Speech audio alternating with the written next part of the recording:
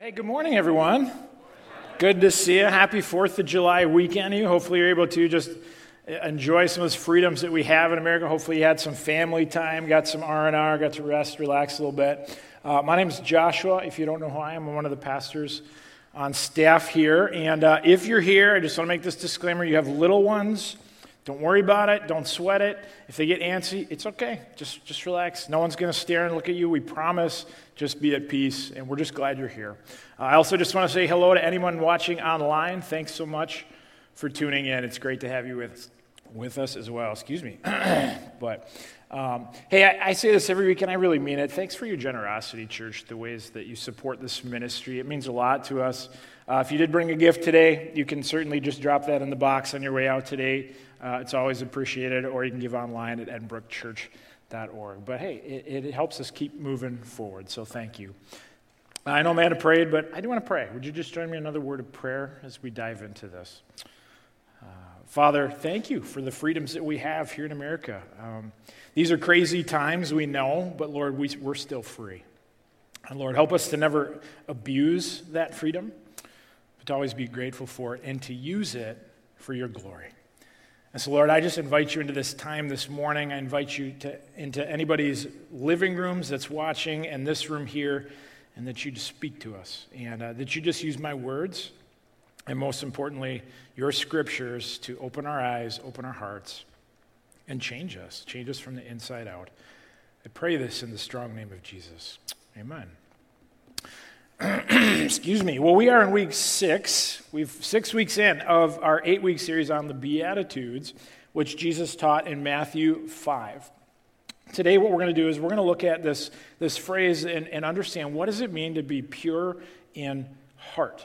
Now, let me open like I typically do. I love a good story. Let me open with a story. One evening, a man walked into a fast food chicken place, and he bought a 9-piece bucket of chicken. There's nothing like fried chicken in July, am I wrong? He took his chicken to the park for a romantic picnic under the moonlight with his girlfriend. Aww.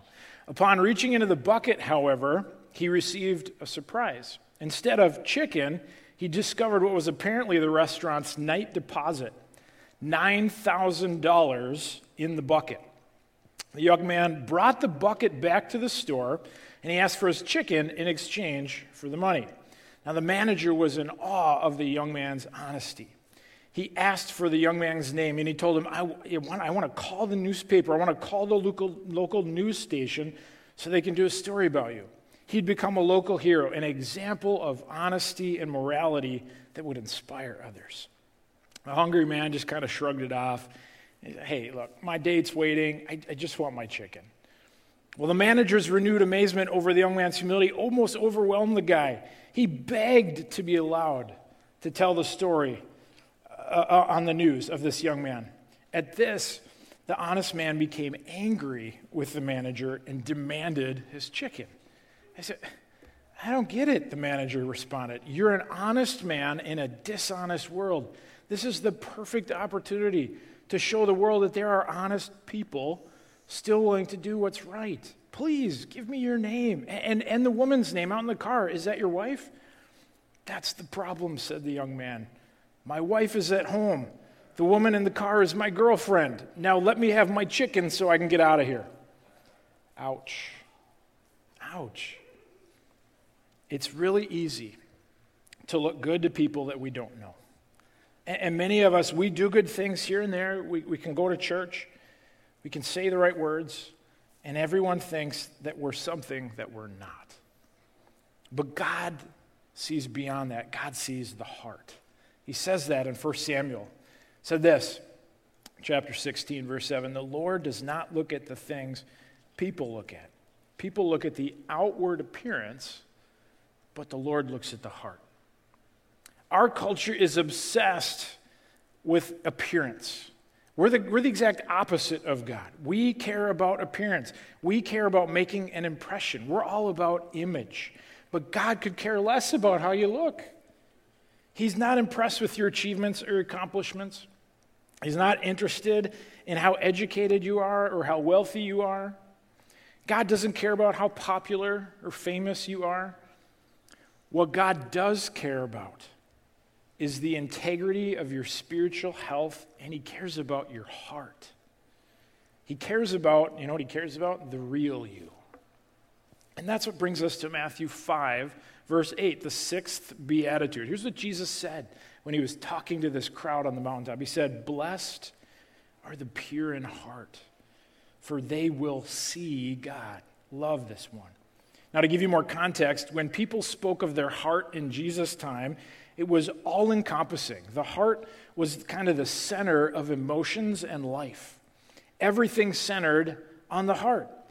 And we kind of do the same thing today. We say things like, we hear phrases like, "Oh, that's too bad that they're broken-hearted." If there's something that I wanted to do, but I just couldn't pull off, we might say, "Man, I just didn't have the heart to do it." Or if someone performs a brave or courageous feat, we will hear people say, "Man, they showed a lot of heart." We hear that today. When Jesus said, "Blessed are the pure in heart," he was speaking to the totality of a person. He was speaking of a person being totally healthy spiritually and emotionally. That's where Jesus was getting at. I love what David wrote, what he prayed actually in Psalm 51. This is what he said. He said, "God, create a pure heart in me. Create a pure heart in me and make my spirit strong again." That prayer, that is the correct attitude behind this beatitude. That rhymed. Blessed are the pure in heart, for they will see God. Let's bring some more clarity to this beatitude this morning. First, let's just start with, well, what does it mean that they'll see God? Okay, I think that's a good question. Well, plainly put, I think it means that people who are pure in heart, they're the ones, I think they just get up close and personal with God. I just think they have this connection with their Lord all the time.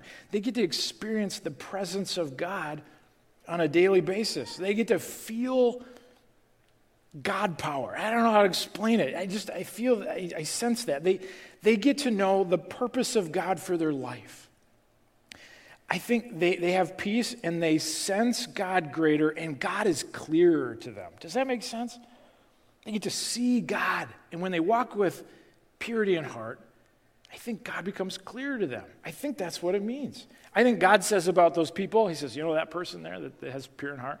That's my friend." That's what I think God says about them. How about this phrase, pure in heart? What does that mean? I mean, this is not a term that we use in today's language. This is not common everyday language. And I wrestled all week with what is maybe a good substitute for that word. And the word that I came up with was integrity. The Bible uses the word integrity a lot. So what does it mean to have integrity? Well, I can tell you this. It doesn't mean that you're sinless. No. It doesn't mean you're perfect. That's not the point. That's not what it means. So what is integrity? Now, this is going to be a little bit scary, but I'm going to give you a snapshot into my mind. I tried to come up with the best definition of integrity I could, and this is what I came up with. Are you ready? Again, you're having a little snapshot into my brain. I know it's scary, but track with me. This is how I would define integrity. It's objective, non-compartmentalized authenticity. Now, some of you are like, where in the world did you get that? Well, track with me. Objective, non-compartmentalized authenticity. Well, to be objective, it means you're not influenced by personal feelings, interpretations, or prejudices. You're objective. It means you seek to do the right thing for the right reasons. It means you're sincere. You're straightforward. That's objective. Non-compartmentalized, that's a big word, I know. Non-compartmentalized means your life, it's not divided up into compartments. Your life is one large whole. Think of it this way. A lot of people think of their life as one big box full of a bunch of smaller boxes. The different things in their life are those smaller boxes. So here's what we do. We pull out this little box and we say, well, this box is my career box, and we set that over here. And this box is my church life, and we set that over here. And this box here, this is my family life, and we set that here. And this little box is my social life, and we set that over here. And this box, this is my secret life, and we just hide that back here. And we tend to compartmentalize our lives. But if we segment our life like this, I think we can lack integrity sometimes. Integrity is not the parts of the box, it's the whole box. It means you're exactly the same with everybody you talk to, no matter which part of your life you're dealing with. You don't change. You don't pretend. You know what it means? You're whole. You're whole. You're not compartmentalized. I also believe integrity means that you're authentic. It means you're authentic. It means you're real. It means you're not fake. You don't fake it till you make it. You're not trying to be somebody you're not. You're exactly who you appear to be. If you have integrity, you act the same no matter where you are. That means that I'm the same person with my kids and wife as I am when I'm hanging out with my college buddies. Exactly the same. But let's be honest, right? We're humans. We have a tendency to gravitate towards image. It's all about appearances. But God is interested in integrity, purity of heart. God says, what does the Bible say? Blessed are those who have integrity, who are pure in heart. They get to be friends with God. I love that.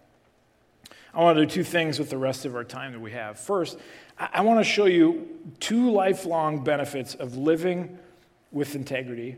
And then I want to share 4 ways that we can kind of develop that integrity muscle, because we have to work at it. We do. So let's just start with the benefits. I can tell you, I've known a handful of people in my lifetime who I would characterize as high integrity. In each of their lives, I've seen, this is me speaking, I've seen 2 unmistakable characteristics of these people. I would call them lifelong benefits in each of these people, and I believe they could be lifelong benefits for us if we commit to live with integrity. Let me show you. And the scriptures, the Bible backs this up. The first thing I see in these people that have high integrity is there's a confidence to them. They're confident. These people, they live with a different kind of confidence because they're not trying to be a phony all the time. They're not trying to wear the right mask with the right person all the time. And I think because of this, there's a solid confidence to them. I don't know how else to explain it other than that. I think when we live with integrity or we live with purity in heart, you become the kind of person that others want to be around. Why? Because you know who you are and you know where you're going. Even being like upfront about their faults. People with integrity, there's just something genuine to them. There just is. I bet you're all maybe even thinking of a person right now that fits that category. There's something about that confidence that's reassuring and admirable. And here's what it says in Proverbs 10. People with integrity have a firm footing, but those who follow crooked paths will slip and fall. You see, when I have integrity, you know what I'm doing? I'm standing on solid ground. I have this confidence. But when I don't have integrity, you know what it's like? It's like trying to walk uphill in Minnesota during an ice storm. You ever experience that? I know I'll walk down and I'll get the mail from our house, and we have a sloped driveway, and when there's an ice storm, it's almost comical that I will put one foot and get 2 steps up the driveway, and I'll just slide backwards. And then I'll move my other foot forward, and I'll slide back. It's just ridiculous. That's what it feels like when we don't have integrity. But integrity, it gives us a firm footing. That's what Proverbs tells us. You become more stable in life. You do. Look at more wisdom from Proverbs. Proverbs 11 says this, the integrity of the upright, it guides them. Hey, let's face it, there are times in life where we feel a little lost, and we need a guide. I don't know about you, but I'm feeling that way. Like, when is this COVID thing going to end? Everything just feels so uncertain, so shaky, and maybe you're feeling that right now. Maybe you're not sure what's next for your life. Maybe you're going through a transition right now. I have no idea.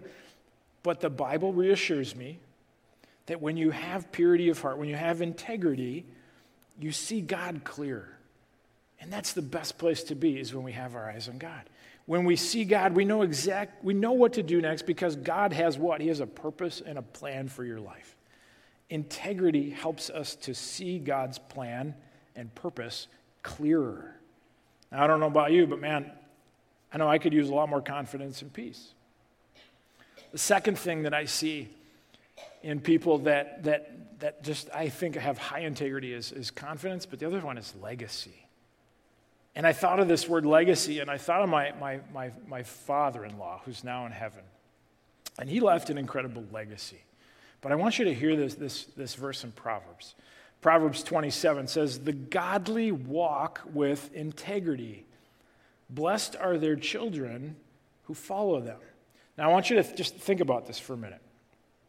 Your greatest legacy is in your integrity, because it's a legacy that will last from generation to generation. Everything else we do does not have the same impact. Okay? The money that you earn will be divided up amongst your kids, and it will eventually disappear. The work that you do will eventually be given to somebody else. All the trophies and awards that you've won and earned will be pitched. I know that's super encouraging, isn't it? But honestly, think about it. The character that you have is going to be translated into the lives of the people around you, and then to the next generation and the next generation. Hey, listen, if you're a mom or a dad, okay, I get it. There's no such thing as a perfect parent. There's no such thing. But can I just encourage you that when you've made good choices, be encouraged, because you know what? Those choices are going to be passed on to your kids. So you know what? Good for you. That's awesome. I want you to be encouraged. But even if you've messed up, guess what? You still have time.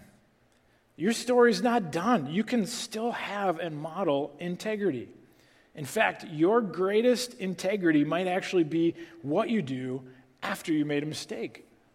Because somebody is going to be watching you, and they're going to make a mistake someday. And you can show them now what to do. So if you've made a mistake, it's okay. Start over with God. That's how we develop legacy. Confidence and legacy. I just see those as lifelong benefits of choosing to live out integrity. So let's just get practical. Rubber meet the road. How can we strengthen that muscle of practicing integrity? And nobody's perfect. I get that. But what are some ways that we can strengthen that muscle? First, I think we need to be authentic. And I know I'm kind of repeating myself, and I talked about that earlier, but I think this is so important that we are authentic. Thousands of years ago, when the Greek culture was at its peak, we know of philosophers and writers like Plato, Socrates, Aristotle, Homer, and they would write these plays and these acts, stories like the Iliad or the Odyssey, to name a few. Now, during their plays, they would have multiple roles played by one actor. A guy would come out, and he would hold up a mask, and he would put that mask on, and he would play a role. And then he'd go backstage, and he'd grab another mask, and he'd come back out, and he'd hold that mask, and he'd play a different role. And then he'd go backstage, and he'd maybe change outfits, and he'd grab a different mask, and he'd come out, and he'd play a completely different role.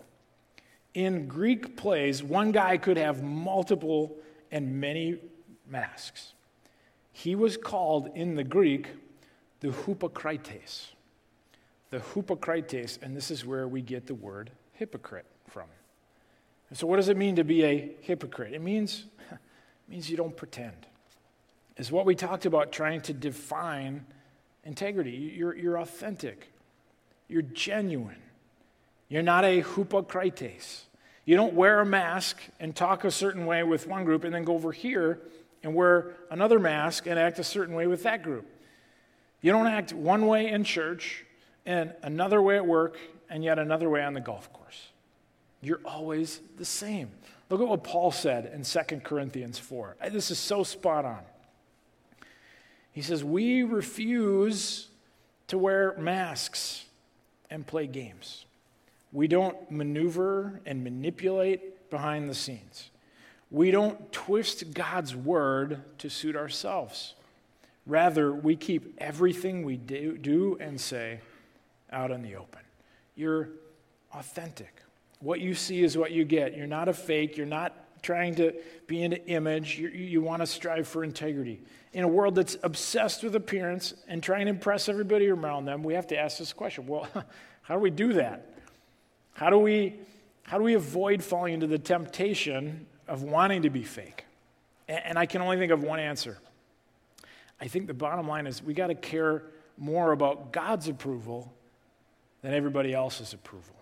If that's the only way, I think that we'll ever become people of integrity. Because if we care about what God thinks, then we're going to do the right thing.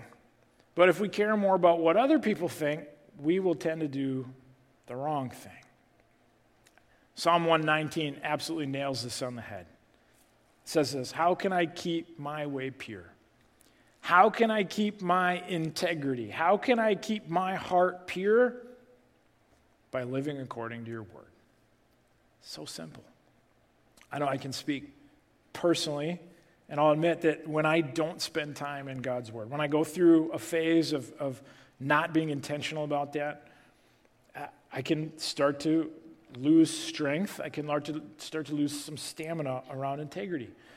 Because when I neglect that time in the Bible, you know what I lose? I lose some spiritual power. I do. I lose his strength to help me with the right stuff. Man, we have to stay in the word. It's so important. Second way that we can strengthen our integrity muscle, we can get better, is, man, keep your word. Be a person that keeps your word. People of integrity keep their word. If they say they'll do it, they'll do it. If they say they'll be there, they will be there. If they say, you can count on me, guess what? You can count on them. People of integrity keep their word. Here's what it says in Proverbs 25.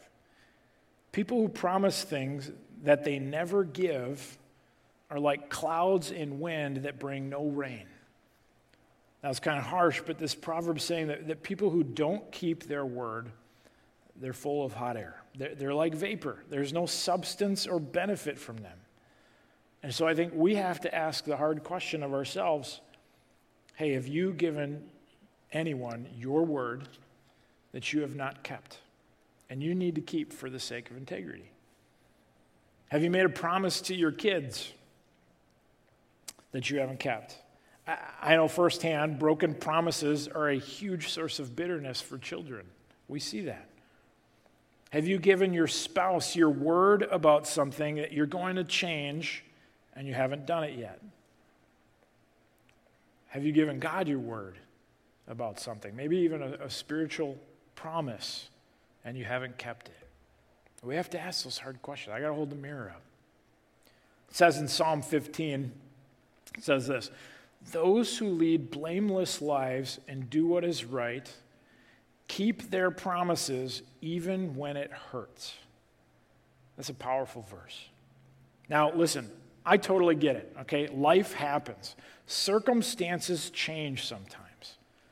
But according to the Bible, if I've given my word, if you've given your word, you're called to keep it, even if it's not beneficial to you.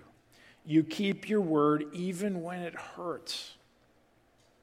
When I took my position here at Edinburgh Church back in January of 2015, my wife and I knew, man, this is going to be so hard on our kids to move right in the middle of a school year. We were currently living in Egan on the south side of the metro, and so we told our kids about the job change, and then we gave them our word that they could finish their school year in Egan.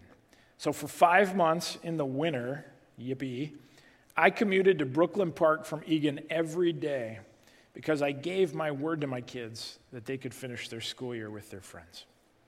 It would have been so much easier, I'm just getting convenient, to just start looking for a new home and move up here right away. But I knew that would have been really difficult for my kids. So I've never regretted that decision. Christina and I gave them our word, and we kept it. And I know that now my kids appreciated that. You become a person of integrity by keeping your word. A third way that I think we can strengthen our integrity muscle. This is so easy, except it's not. Work hard. Just work hard. There's something about people that just work hard. Look at what it says in Colossians 3. Hey, obey your human masters, bosses. Okay, now I put the word bosses in there just so you know. I'm not trying to change the word of God. I put that in there, but I think this applies. Obey your human bosses in all things, not only when they're watching you because you want to gain their approval, but do it with a sincere heart because of your reverence for the Lord. Whatever you do, work at it with all your heart as though you were working for the Lord and not for people. If you're a Christ follower, here's how I translate this. Your boss isn't really your boss. Your real boss is God. And whether anybody else sees what you are doing or not, God does. This is the test, though. This is the test of integrity. Will you stay true to your word? Will you act the same all the time in the eyes of God? I think that's the test. So we got to ask ourselves. I got to hold the mirror up. I'm with you. I got to hold the mirror up. Do you do your best at work, or do you slack off when the boss isn't watching? Some people only work hard when the boss is around. The rest of the time, people can goof off, play around, stand around, gossip at the water cooler, check Facebook constantly on their computer or their cell phone, or anything else rather than working. Let me show you one more verse about on this. And it's Proverbs 18. Now, you need to know one of the things that I love to do is that when I find a verse that just kind of resonates with me, I'm like, whoa, I will look at every other translation of that verse because it gives me a kind of a broader, deeper understanding of what they're trying to say. Okay, so I want to show you this verse in Proverbs, and this is the Message version. But look how it's translated. Slack habits and sloppy work are as bad as vandalism. Oh, that's kind of strong. This verse is saying, I am vandalizing somebody else's business if I'm not giving my best. If I don't give it my best, then you know what? I'm lacking in integrity. I think it's easy for us to not comprehend that, man, it really is a sin for us not to give a full day of work when we're paid a full day's wage. I don't have the right to putz around at my job, even if everybody else is slacking off and not working hard. They're not a follower of Christ. You hopefully are. They might not care about integrity, but you know what? We should. Friends, working hard no matter what, that's a mark of integrity. It is. The final way, a final way that I can see we can strengthen our integrity muscle, be pure in heart, is, man, refuse to gossip. Refuse to gossip. Translation, you don't talk one way with one group of people and then go talk about them behind their back. If you flatter somebody and act like you're their best friend, and then behind them you cut them down, that's gossip. You say one thing here and another thing there. The Bible says, man, when we're doing this, we're lacking in integrity. I also argue that, if you listen to gossip and you're like, ooh, tell me more, that's the same thing as offering it up. Here's what Proverbs 11 says. A gossip can't be trusted with a secret, but someone of integrity won't violate a confidence. You know what we need today? We need people of integrity who know how to keep a secret, who know how to keep something to themselves and not spread it, not put it on Facebook or post it on Twitter.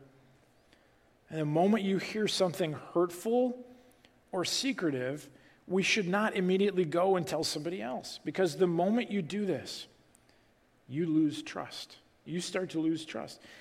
If that pattern continues, no one will ever trust you wholeheartedly again. People with integrity refuse to gossip. What you do is you cut it off. You cut it off. If someone tells you something's potentially damaged, you either let it die with you or you go to the source for clarity. You don't pass it on. That's integrity. Let's refuse to gossip. Friends, I'm going to be completely honest with you guys. The more I prepared for this message today, the more I just let it sink in, the more I just felt like a peon. Okay, can I say that in church? The more I felt I am so unfit to present this message. And as I thought about it, I pulled out Josh Kirsch. I pulled out my mental checklist. I did. And I looked at these 4 things. And I looked at the first one and I went,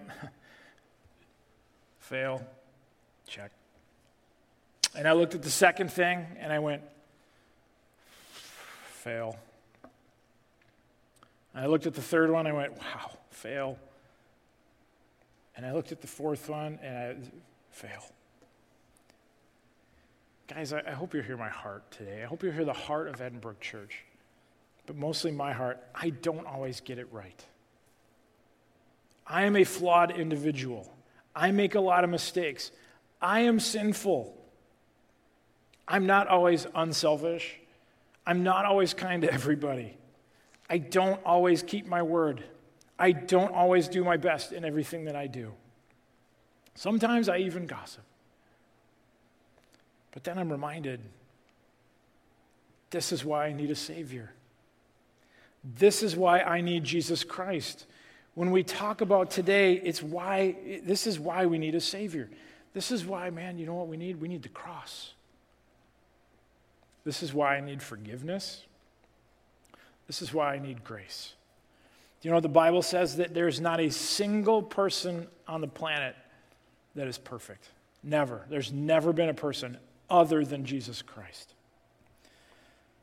The Bible tells us that all have sinned and all fall short of the glory of God.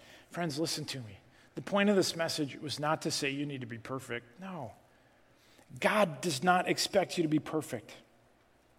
But he does expect us to work on integrity. And you know where that starts? That starts with just admitting, God, I can't measure up. Just start there. God, I fall short of every single one of these things. I admit I lack integrity in some of these areas. But I need you to hear this, church. God doesn't care about your past sins anymore. Do you know what he cares about? What direction you're going. That's what he cares about. Are we going to pick ourselves up, let him pick us up, dust us off, and say, okay, what are you going to do? Are you going to go backwards? Or are you going to head north? That's integrity. God cares about what direction you're heading. Friends, you don't have to be perfect. You don't have to be sinless. But we do need to recognize that we're flawed and that we need a Savior. And to come to that Savior and say, Jesus, I need you, I need you, I need you. Let's get back on track and head north. Amen? Hey, I want to pray for us now. And I would just encourage you, just invite you to pray with me. You can just pray this in your head. So just bow your head and just pray this with me. Jesus, Heavenly Father, I thank you that you were sinless. You never sinned. You're the ultimate example of integrity. Why? So you could pay the price for all my sins. Thank you for dying on the cross for me. There is no way, God, that I could measure up to your standard of perfection. And that's why I need your grace. That's why I need your forgiveness. So, God, today I ask for a fresh filling of your grace and your forgiveness today. Jesus Christ, thank you for loving me enough to pay for all my sins. Now, help me move forward. Help me point north with the help of your Spirit to live out integrity all my days. In the strong name of Jesus, I ask these things.